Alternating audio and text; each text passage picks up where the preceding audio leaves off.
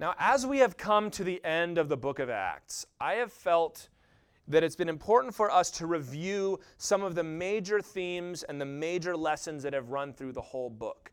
So we had a study a few weeks ago where we talked about prophecy, because that comes up a lot in the book of Acts. Not so much end times prophecy, but at work in the church. We had a teaching recently where we just hammered evangelism, because that's another big theme of the book of Acts. And today, we're going to be talking about the place of miracles in the church, but especially healing in the life of the church. And as we read through the book of Acts, it's kind of hard to miss that there's a lot of healing going on. You read through the Gospels, it's the same way, and then you get into the book of Acts, and there's a lot more healing going on. And this makes sense, because the book of Acts, as I said from the very beginning, is kind of like a highlight reel of these first years of the church, these first 30 or so years. And I think most faithful Christian ministries, if you were to compile a 28-chapter book on 30 years of ministry, you'd be able to see some pretty cool things. But we make a mistake when we look at the book of Acts and we say, well, that was back then, it was a special time, and it's over now. Without trying to keep it a secret, let me just say, we believe that God has made special promises in His Word concerning the healing of the body, and that those promises extend to this day. And that when we read through the Word of God, sometimes those promises are even tied to what Jesus did on the cross, which makes it a grievous mistake for us to neglect and ignore the doctrine of healing in Scripture. It's also a bad idea for us to allow the bad example of some people to push us away from what the Bible says. We shouldn't do that on anything. And I've made this point 1,000 times on 1,000 different messages, because it's true. Just because one group runs away with a doctrine and goes into some bad territory doesn't mean we should get away from it. That means you go back and you reclaim it. Say, no, this is what the Word says. And this is what we're going to do today. We're going to look at what the Bible says, because that's all I'm really interested in. Amen? Their stories are great and testimonies are great. I love them. What does the Bible say? That's the most important thing. But I think when you look at what the Bible says, and you look at our own lives, even in our own midst, we have seen the healing hand of God. But for whatever reason, when it happens, we always think, well, this is an exception. I don't think that's the case. I don't think that's what the Bible says. So we're going to look at this story of Paul here in Acts 28, and we're going to use that as a springboard to review what not just the book of Acts, but the whole Bible has taught about the healing of the body for a Christian. So let's read these first 10 verses. This is kind of a fun story. This is after the shipwreck, after they ran aground and drifted on planks that they ripped up from the boat. It says in chapter 28, after we were brought safely through, we then learned that the island was called Malta. The native people showed us unusual kindness, for they kindled a fire and welcomed us all, because it had begun to rain and was cold. When Paul had gathered a bundle of sticks and put them on the fire, a viper came out because of the heat and fastened on his hand. When the native people saw the creature hanging from his hand, there's a picture, they said to one another, no doubt this man is a murderer. Though he has escaped from the sea, justice has not allowed him to live. He, however, shook off the creature into the fire and suffered no harm.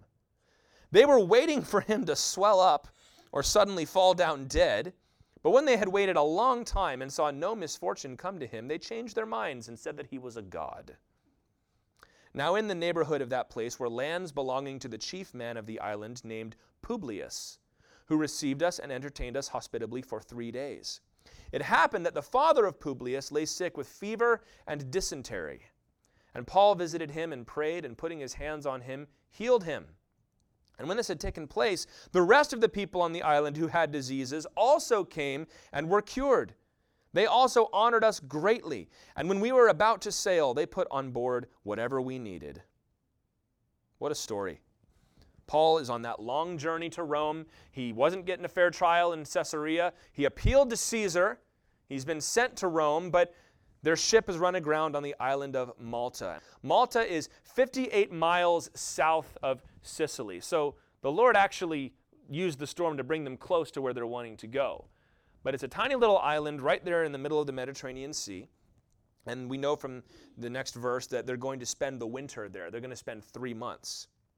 Now when they get there, it mentions the native people. This is the Greek word barbaroi, which is where we get our word barbarian. Now, I always read this story growing up as a kid because I read native people, and I thought of like Indians and people with like headdresses and carrying sticks. That's not what we have here. These were not uncivilized people, so to speak, but they used that word barbaroi or barbarian to refer to anybody that wasn't Greek, because the Greeks were the sophisticated ones. The Greeks were the ones that had art and literature and philosophy, and everybody else's language just sounded like bar, and that's where the word barbarian comes from. So these are not savage people, so to speak. These are people that are probably part of the Greco-Roman culture. We see that they have an official named Publius. It's a really cool story here that I could talk about more, that the gospel is going beyond just the Jews and just the Gentiles, even to the barbarians. And there were many people in the church, even throughout history, that had to learn that God loved those people just as much as he loved those that maybe had more of a grand civilization, you could say.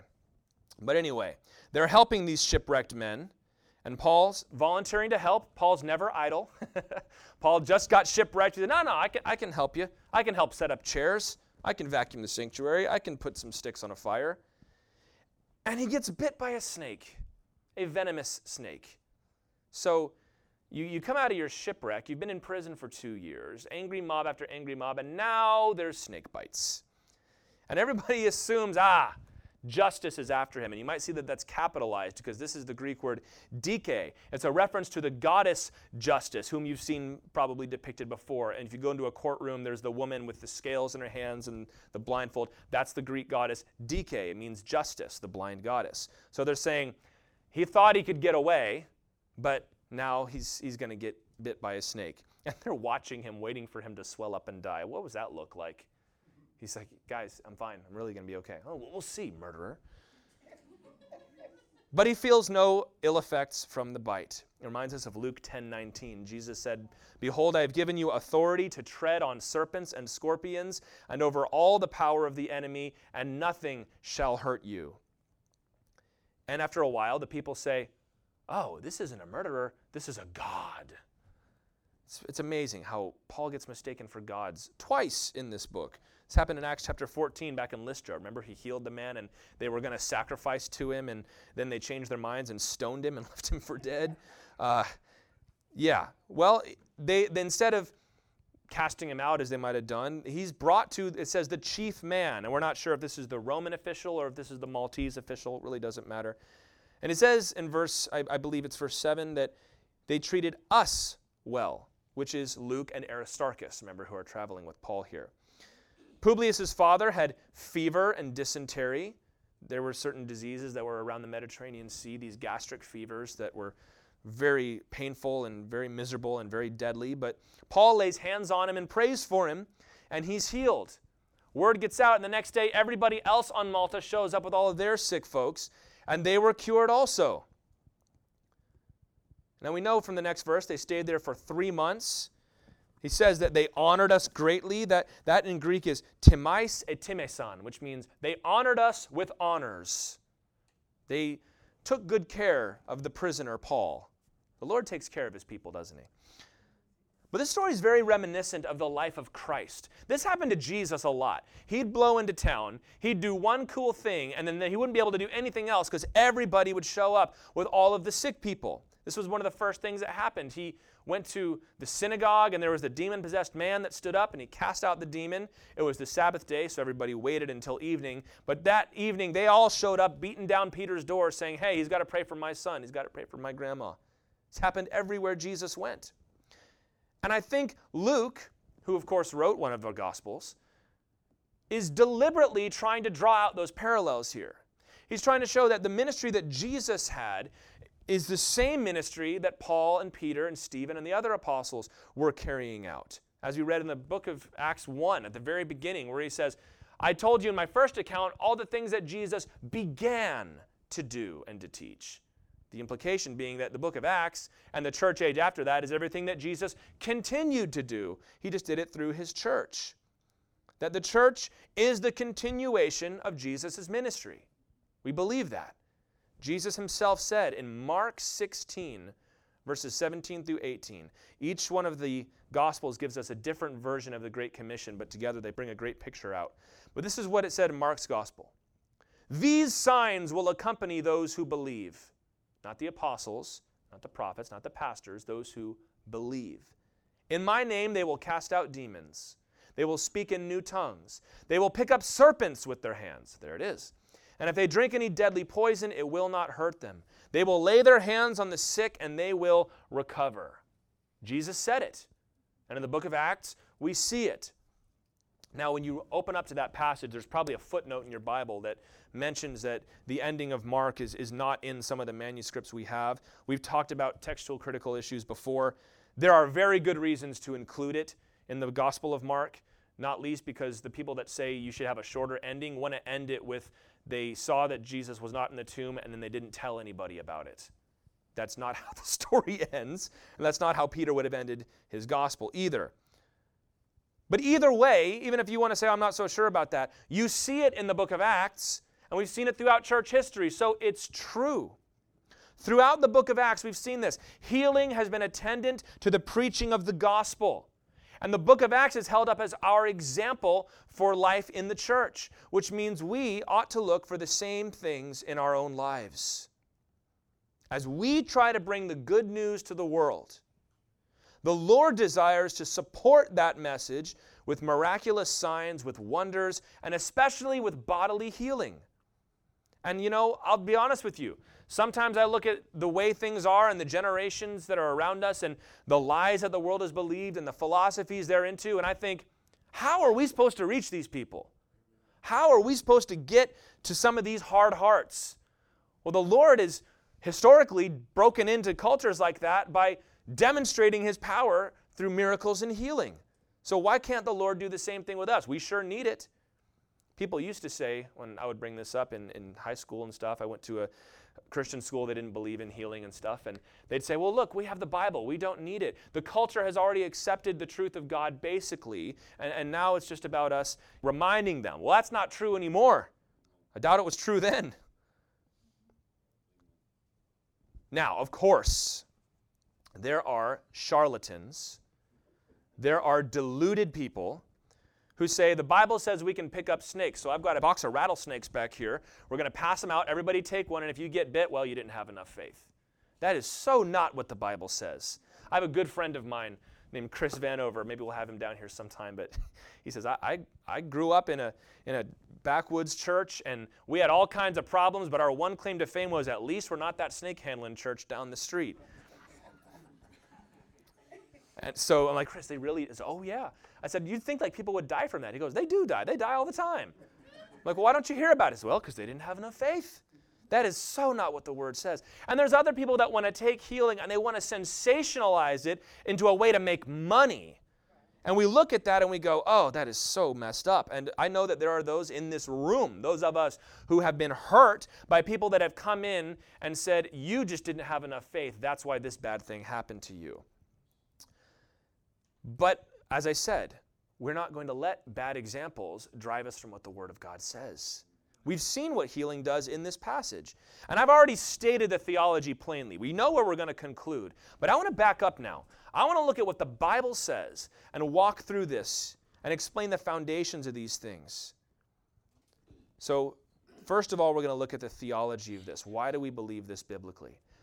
Every benefit and every blessing that we enjoy as Christians is because of what Jesus Christ did at the cross. Amen? All the promises of God are yes and amen in Jesus. The only good we have comes from Christ.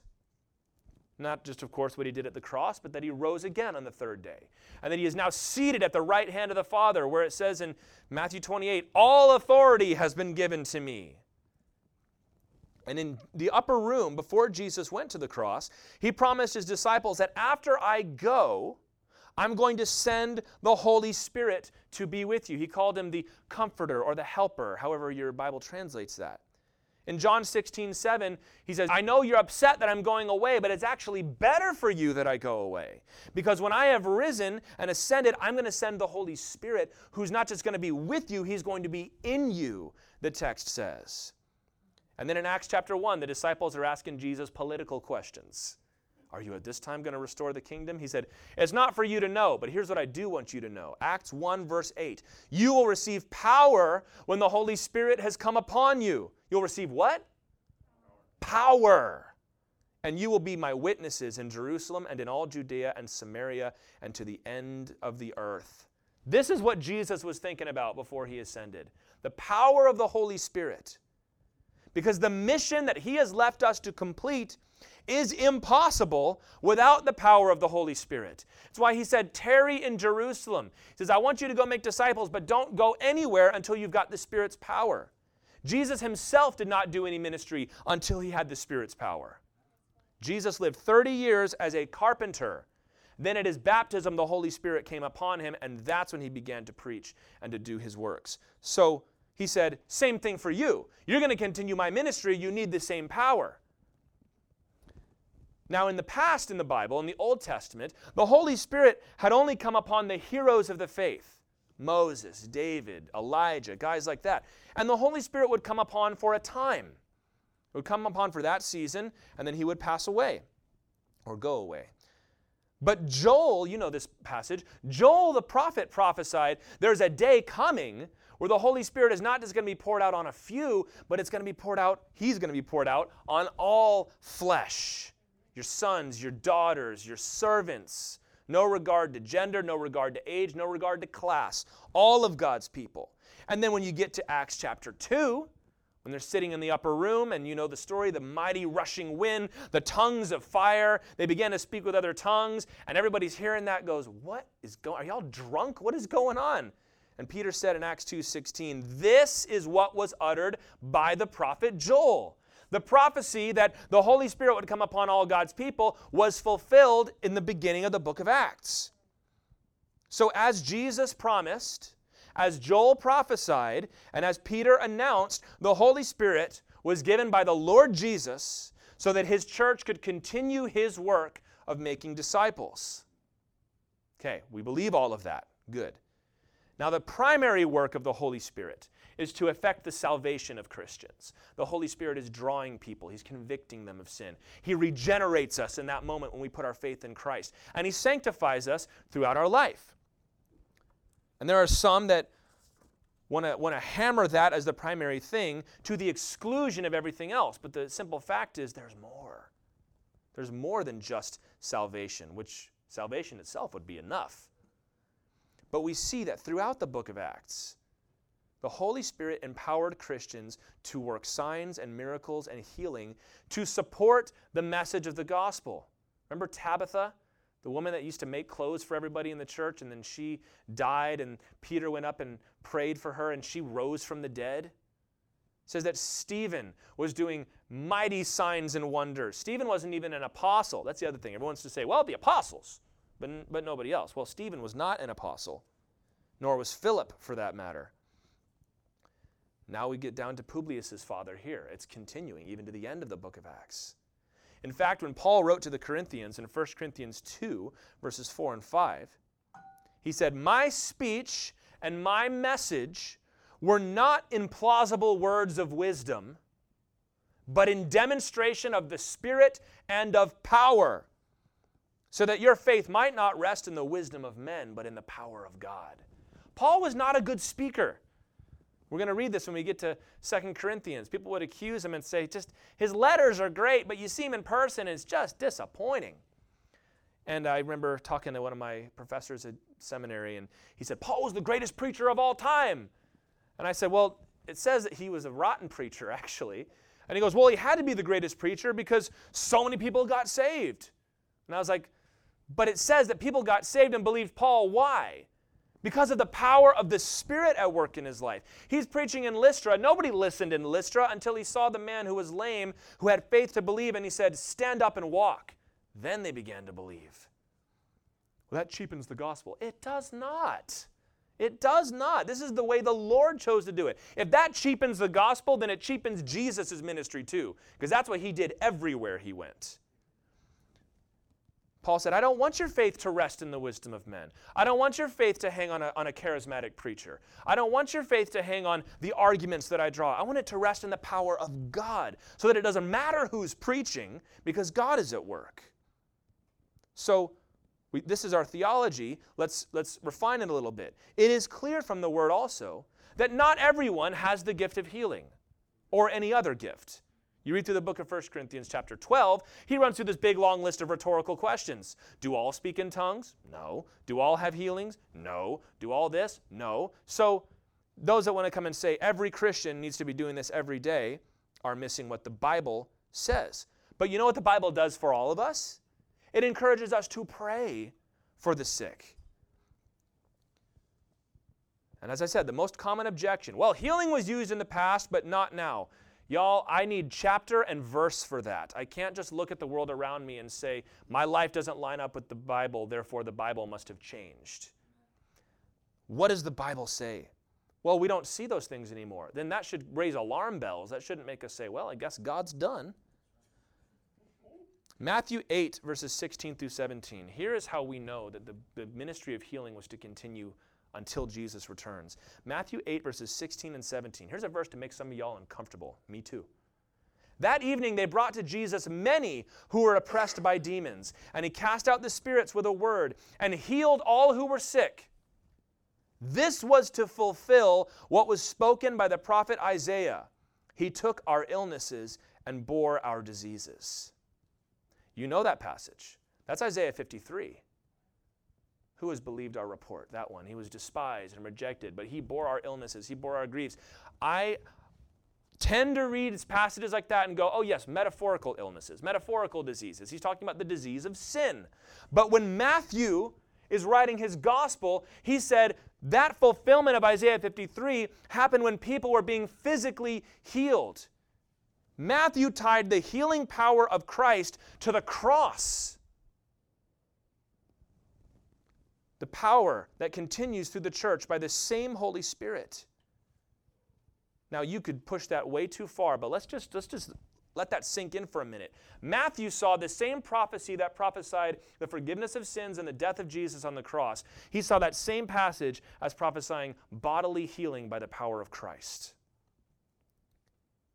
So let's summarize here. Jesus won for us the power of the Holy Spirit at the cross. He sent the Holy Spirit to us to empower us to continue that ministry, and that ministry, part of it, is the ministry of healing, bodily, physical healing. That's the theology of this. And I'm not too interested in hearing other folks' opinions on this, because what does the Bible say?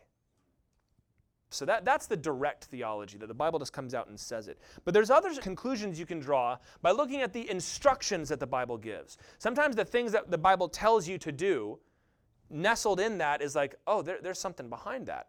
So let's look at some of this. Some of the instructions that we get in the Bible. The most common of these relates to prayer.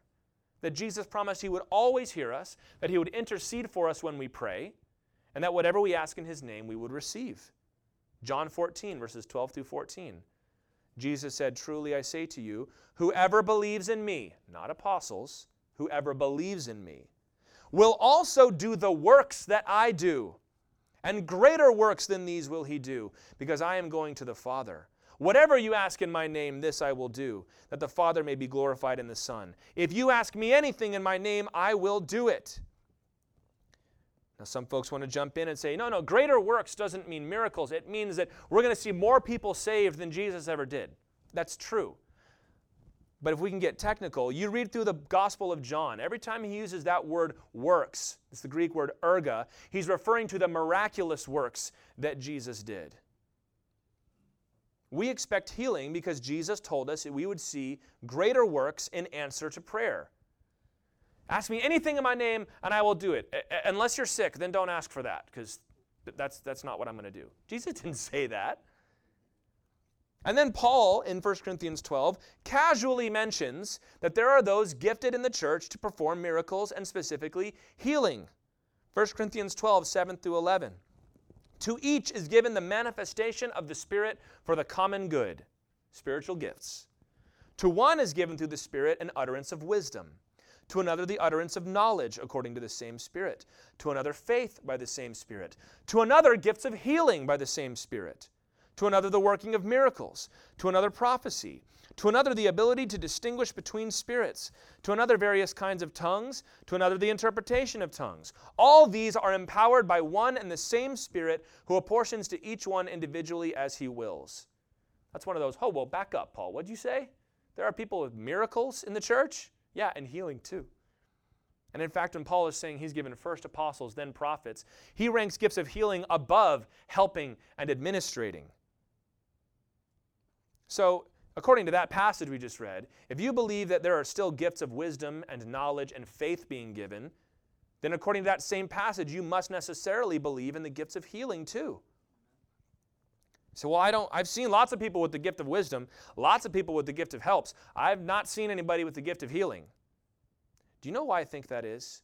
Because I think there are many people that God would desire to give that gift to who would never even consider it because of either bad theology or reacting to bad actors.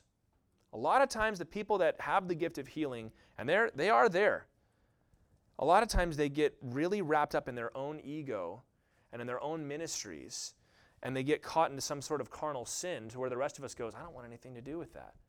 We say, how is that possible? If they've got a miraculous gift, then surely they should be immune from sin. Yeah, no, that's not how it works. There are preachers with the gift of teaching that get caught up in that all the time. It certainly is true. So we see all those things. We go, nope, I'm not touching that ever again.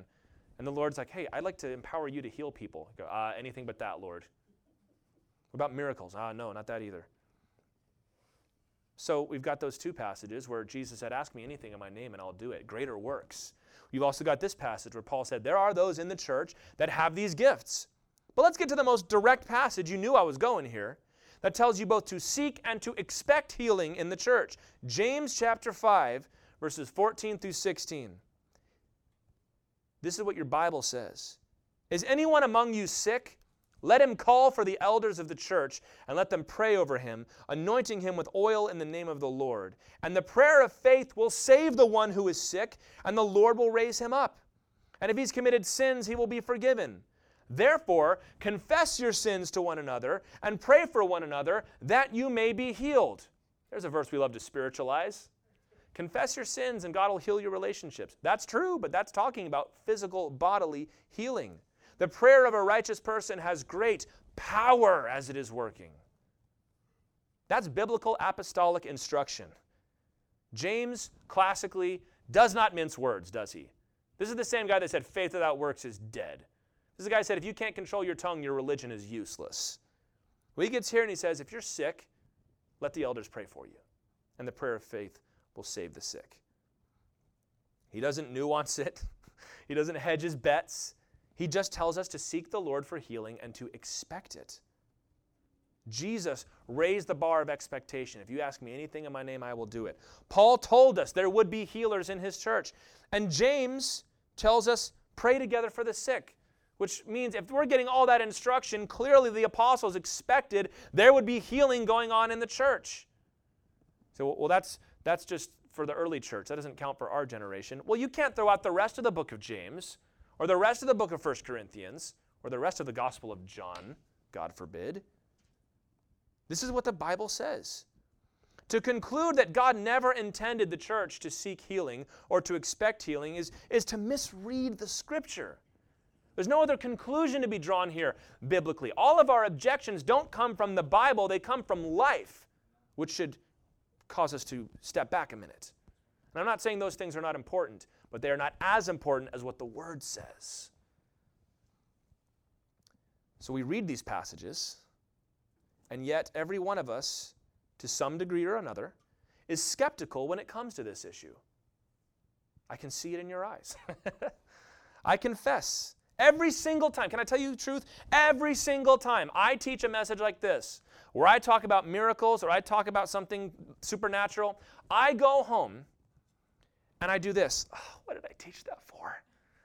Oh, it's putting it right out there, and like the enemy comes in and whispers in my ear, do you really think that people can be healed of their sicknesses? Do you really think that? We all understand that temptation, don't we? At the very least, well, I don't want to get too enthusiastic about it. Well, why not? The fact is, when I preach this stuff, I have to, because it's what the Word says. but when I preach it, I want to sink into the floor sometimes. Why? Well, the fact is because we very often do not see healing regularly. There are churches that see that. I hope that we can become one of those churches by the grace of God. So we don't see it regularly, and the people who do believe in healing and won't shut up about it are often the most carnal people in the church. They're often the most doctrinally unsound people in the church. There have been people that have been caught lying about people's healings. God save those people when they stand before the Lord someday. Well, what do? Well, first of all, we need to correct our expectations here. Because the people that want to go off in false teaching land, they want to talk all about how all you've got to do is basically shout your healing into existence and it'll come. But the Bible deals with circumstances where people were not healed. So let's take a look at these. Let's give biblical reasons why healings don't happen. And I'll tell you guys, this is probably going to be the most painful part of this message today. But I hope the Lord will give us the grace to receive it. We're going to look at 3 passages here where the healing did not come, and we're going to see why the Bible puts it that way. First one is in 2 Corinthians 12, 7 through 9. Paul was talking about all the great things God has done for him, and he said, "To keep me from becoming conceited, because of the surpassing greatness of the revelations, a thorn was given me in the flesh." A lot of people believe Paul had some sort of disease with his eyes because he talks a lot about how he couldn't see very well. And whatever it was, it's a messenger, to continue, of Satan to harass me, to keep me from becoming conceited. 3 times I pleaded with the Lord about this, that it should leave me, but he said to me, "My grace is sufficient for you, for my power is made perfect in weakness. Therefore, I will boast all the more gladly of my weaknesses, so that the power of Christ may rest upon me." Here's the first reason why healing doesn't always come. Sometimes it's not God's will to heal. We do not serve an algorithm where if you put in the correct functions, healing will pop out. It has to. God is a person. God is a sovereign, personal God. He knows what's best for you. And sometimes, as in the case of Paul in 2 Corinthians 12, he knows it is better to withhold the miracle for the sake of that person. That's what the Bible says. But if you just in your spirit went, "Oh, good, I don't have to believe all this stuff then. I've got an escape hatch." Don't do that. When you say, "Well, God doesn't always want to heal," that is theologically true. But if that's going to be your default position, you are out of biblical balance. We use that verse as an escape hatch, and we wrap our lack of faith in spiritual sounding language.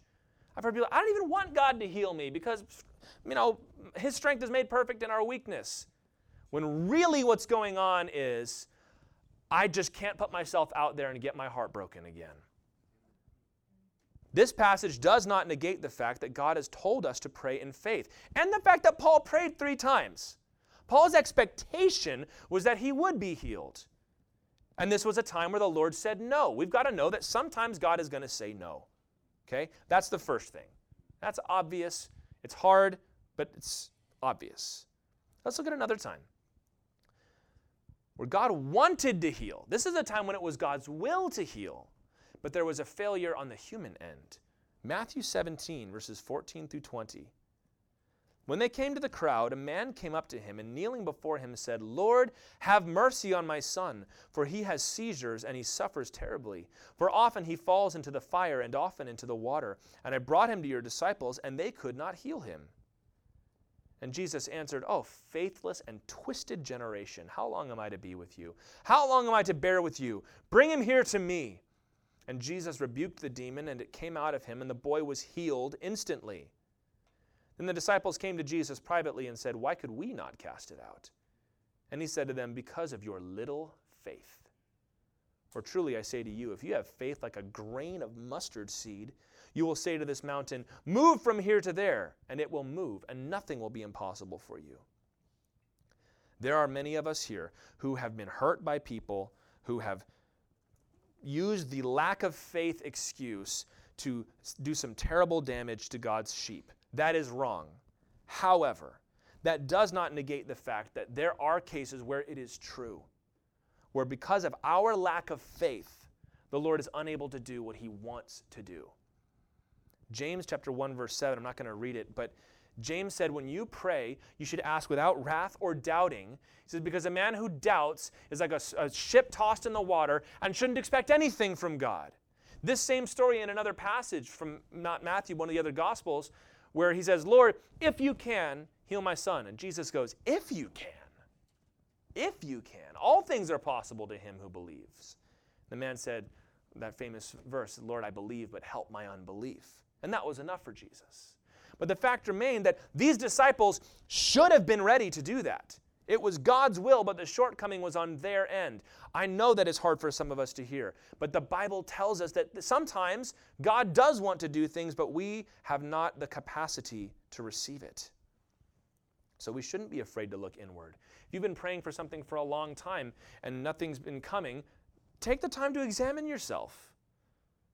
Don't put so much pressure on your shoulders, but just say, Lord, is there some sin that is quenching the Spirit in my life?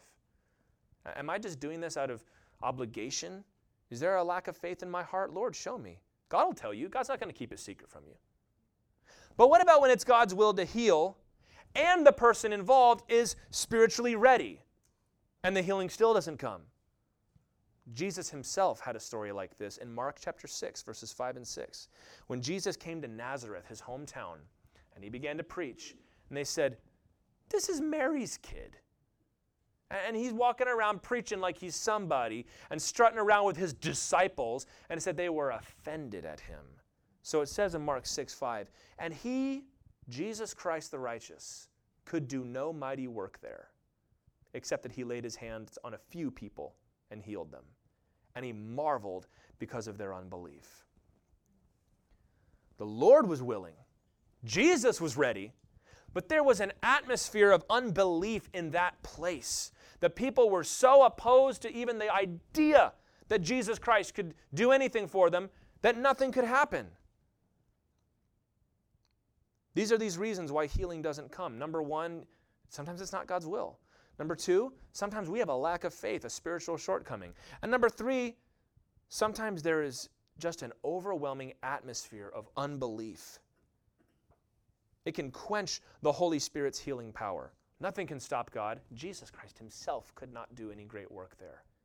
Could he have just forced himself on these people? Yes, but God acts in response to people's faith. And the thing is, we absolutely live in an atmosphere of unbelief. We are living in the same kind of place, same kind of culture as Nazareth, aren't we? Where people are offended at Christ and have no possibility in their mind that the Lord could do anything miraculous for them. We are the most skeptical generation. We would rather believe nonsensical explanations if they're wrapped in scientific language than just to have simple faith that God is good and God is all-powerful. So, it stands to good biblical reason why we do not see widespread miraculous healing in America. Because the people have no faith. They're like the church of Laodicea. They think that I'm rich. I don't need anything. I've got everything I need. I don't need God.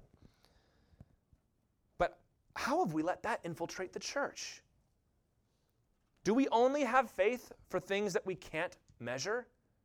That's dangerous. Remember when Jesus healed the man that they lowered in through the ceiling? They ripped up the tiles of the roof and they lowered the guy down in front of Jesus, and he's lame, he's paralyzed, and Jesus looks at him, and what did Jesus say? Your sins are forgiven you. And they said, oh, how dare you? Who can forgive sins but God alone? Jesus said, well, which is easier, to say your sins are forgiven or take up your bed and walk? We all know the answer. It's much easier to say your sins are forgiven. For some reason, for us, it is easier for us to believe that God is going to forgive our sins than it is he's going to heal our bodies. Because we pray for the Lord to heal our body, we're going to find out just about immediately the answer, which tells me that there's something wrong with our faith. If we believe that, well, I'll believe in anything as long as you can't really prove it or disprove it, that's not faith. That is not faith. That's the God of the gaps that the atheists always accuse us of. But you know what Jesus said in that story? He said, but do you want to know how I have authority to forgive sins? Do you want me to prove it to you? Take up your bed and walk. He said both things. So listen, there are some false teachers out there that love to use healing to steal money from poor, desperate people. Those people are going to stand before God, and the Lord says, I'm going to tie a millstone around your neck and throw you into the sea. Now, we can scoff at that. Sometimes you turn on religious TV, and it's the funniest thing you've ever seen in your life. Remember a guy who was, he was selling his sweatbands, and he had, hey, this is the Bible that I use, and these are the socks that I use. You can buy all these. That dude goes to bed laughing every night. These people are so stupid. Now we can look at that and we can laugh because it's kind of funny. And we can scoff at it and get angry about it, and we should in some cases. But rather than just saying, you know what, forget it then. I don't even want to talk about healing anymore. Every single one of you, when I said we're going to talk about healing today, you said, where's he going with this? Where's he going with this? What kind of church is this? Rather than that, we ought to say, that's wrong, but what does the Word say? Say, some of that is right. We need to reclaim it. This is what happened in the Reformation. They said, look, the church has gone crazy. And their response was not, forget it, we're leaving the church. It was, we're going to get back to the Word, find out what the Bible says, and then believe that with all of our hearts. Is healing promised every single time? No, but our default attitude should be to seek the help of our good Father. Do you know that there's a story in the Bible where there was a man who was rebuked by the Lord for seeking the physicians instead of praying for healing? 2 Chronicles 16:12, King Asa. It was a demonstration of how he had fallen from the Lord, that when he was diseased in his feet, he sought the physicians rather than the Lord. Now, I'll never stand up here and tell you it's wrong to go to the doctor. But if you're going to do, the doctor will heal me, and if not, maybe we'll go ask for prayer at the church. That's backwards. It's backwards. And as I said, my sister's a nurse. My brother-in-law is a doctor. So I have no objections to medical care. However, the Lord's like, come here first. Come to me first. There's a story of Pastor Chuck Smith's family, who founded the First Calvary Chapel. His older sister, he wasn't born yet. He was still in his mother's womb, I believe. But she fell into the pool and drowned. And his mom picked her up out of the water, and instead of running to the hospital, ran to the preacher's house. Said, you need to pray for my daughter. The preacher prayed for her, and she recovered immediately. But she said, Lord, if you give me back my daughter, I'll give you my son, and you use him for your glory. And Chuck Smith became a great preacher, as we all know. Now, to then take that and to prescribe something for your life would be incorrect for me to do that. The point is, the Lord honors faith, doesn't he? You know what the Lord does? The Lord, this drives some of us crazy. The Lord will use people who have faith and some bad doctrine way more than he uses people who have perfect doctrine and no faith. Have you noticed that?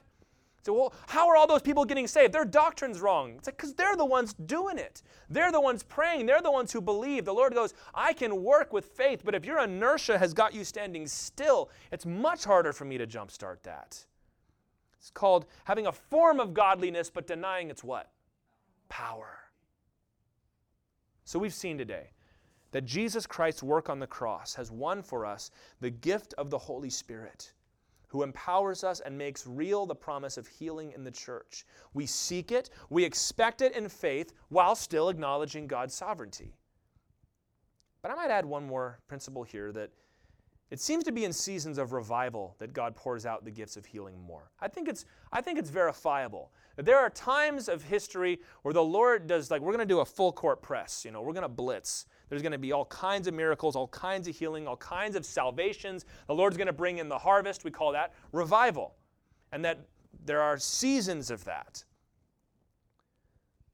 But that should not stop us.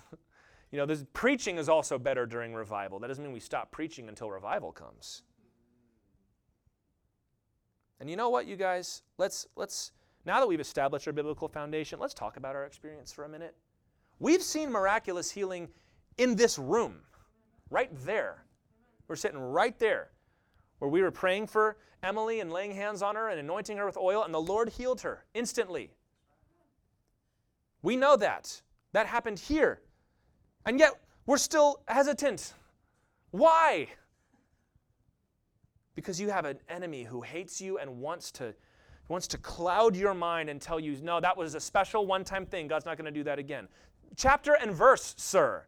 That's not what the Bible says. I have a friend up in named Dave up in Virginia.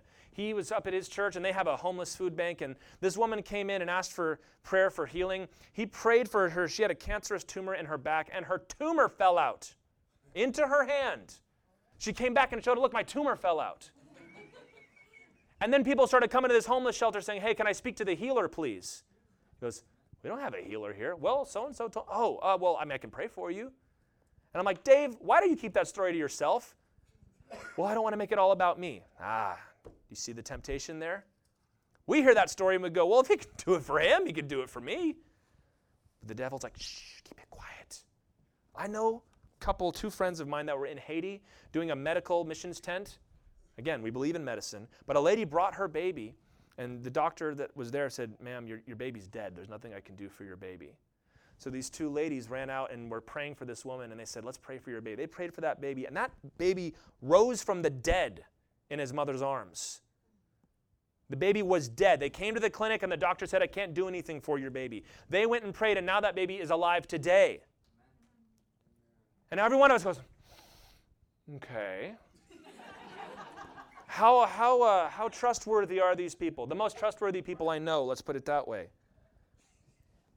There was a woman I prayed for back in Lynchburg where she came up and she was about to go in for a surgery consultation because her neck was so tight and she couldn't hardly move it. And we prayed for her, and I prayed for her twice, and I said, now move your neck. And she was all of a sudden able to move her neck. And she goes, oh, great. Canceled her consultation and is fine to this day. Let me tell you what happens when the Lord does miracles in your life. Because you think God's going to do a miracle and then I'll never doubt ever again. Ha. That happened to me, and it was the coolest thing ever. I come here, and I've talked about it before, but I'll have moments where I'll go, was that really a healing, though? Or was that just like she was, was able to crack her neck, and it got better? And so then I saw not long ago the other guy that was praying for her with me. And you know what he goes, do you remember that time we prayed for her, and she was healed on the spot, and her neck was much better? I go, oh, yeah, I remember that. He goes, dude, she talks about that all the time. And then the Lord's like, yes, Tyler, it was a real miracle. Stop doubting it. And you know what? Every single one of you has a story like that, either in your personal life or in somebody close to you. And everybody thinks they're these special treasures that are unique to me. They're not. They're for all of us. But we keep them to ourselves. Well, Jesus told people to not tell anybody, right? Yes. But now he said what in Matthew 28? Go tell everyone. His hour came. His hour had not yet come, but his hour has come. And now we need to let each other know. We've got to testify to what God has done to build faith in each other.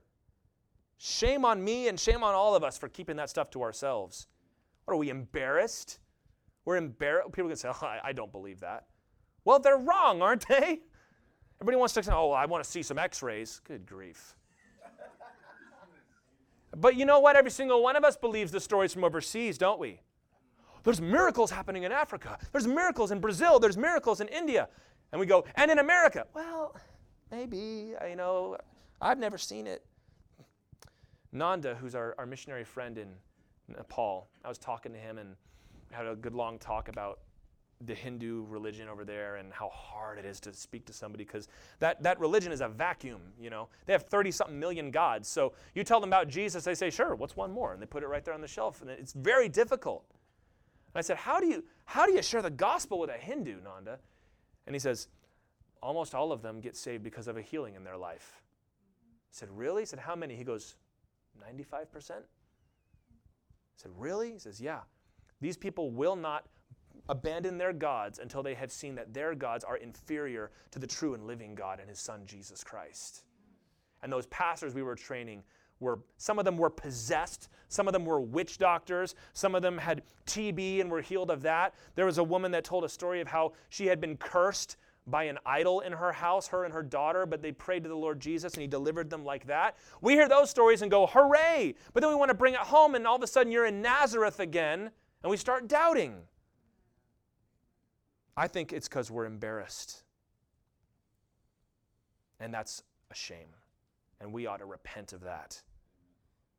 Our first instinct as Christians ought to be to pray for the sick. And not careful prayers. Do you know what a careful prayer is? Careful prayer is when you pray 5 or 6 things so that no matter what happens, you can say, God answered the prayer. Please pray for me, I'm sick. Lord, we pray that you would heal them. But if you don't, Lord, we also pray. What have you just done? You hedged your bets because you don't want God to be embarrassed. Well, if I pray for them to be healed and then they're not, they're going to think God has no power and then their soul is going to be lost and it's going to be all my fault. You think too highly of yourself. Trust the Lord. Step out in faith. Peter said, Jesus, can I come and walk on the water? Peter, don't ask him that. He didn't say we could do that. Jesus said, okay, come on. Come on out. Pray bold prayers in Jesus' name. Now, don't overdo it to where you're like bossing God around. God, I command you. Whoa. Take it easy. But pray boldly. Pray like you believe that Lord can do it. And keep praying, by the way. We have a bad habit of when we pray for the sick, they're like the shortest, fastest prayers, then we want to get out of there. When you're praying for somebody who is sick, you need to just plan to take some time and pray. Pray and then say, how are you feeling? I don't really feel any different. Let's pray again. How are you feeling? I still don't feel any different. And then you say, is there any unconfessed sin in your life? Is there anything that God's been kind of working through that you feel like you're kind of stuck up against? No, not really. Okay, then let's pray again. And ask the Lord to give us discernment. And sometimes we pray and say, it feels a little better, but I don't know. I guess that's not really anything. Don't let him get away. No, keep praying. Because Jesus said what? Keep knocking, keep asking, keep seeking. Be like that persistent widow that bugged that judge so much. Said, fine, if you'll leave me alone, here you go. God's a good father. We need to be prepared to pray for the sick. And also, you need to be stepping out to be sharing the gospel. You know who sees miracles the most? Evangelists. People that are out there talking to people that are bound up in stuff. Evangelists see miracles. I've said this before. The Holy Spirit gives us power not to be bodybuilders, but to be athletes. Bodybuilders have really great looking muscles. They don't do anything with them. Athletes might not look as good, but they get in the game and they play. That's what the Holy Spirit does for us. He empowers us to get in the game.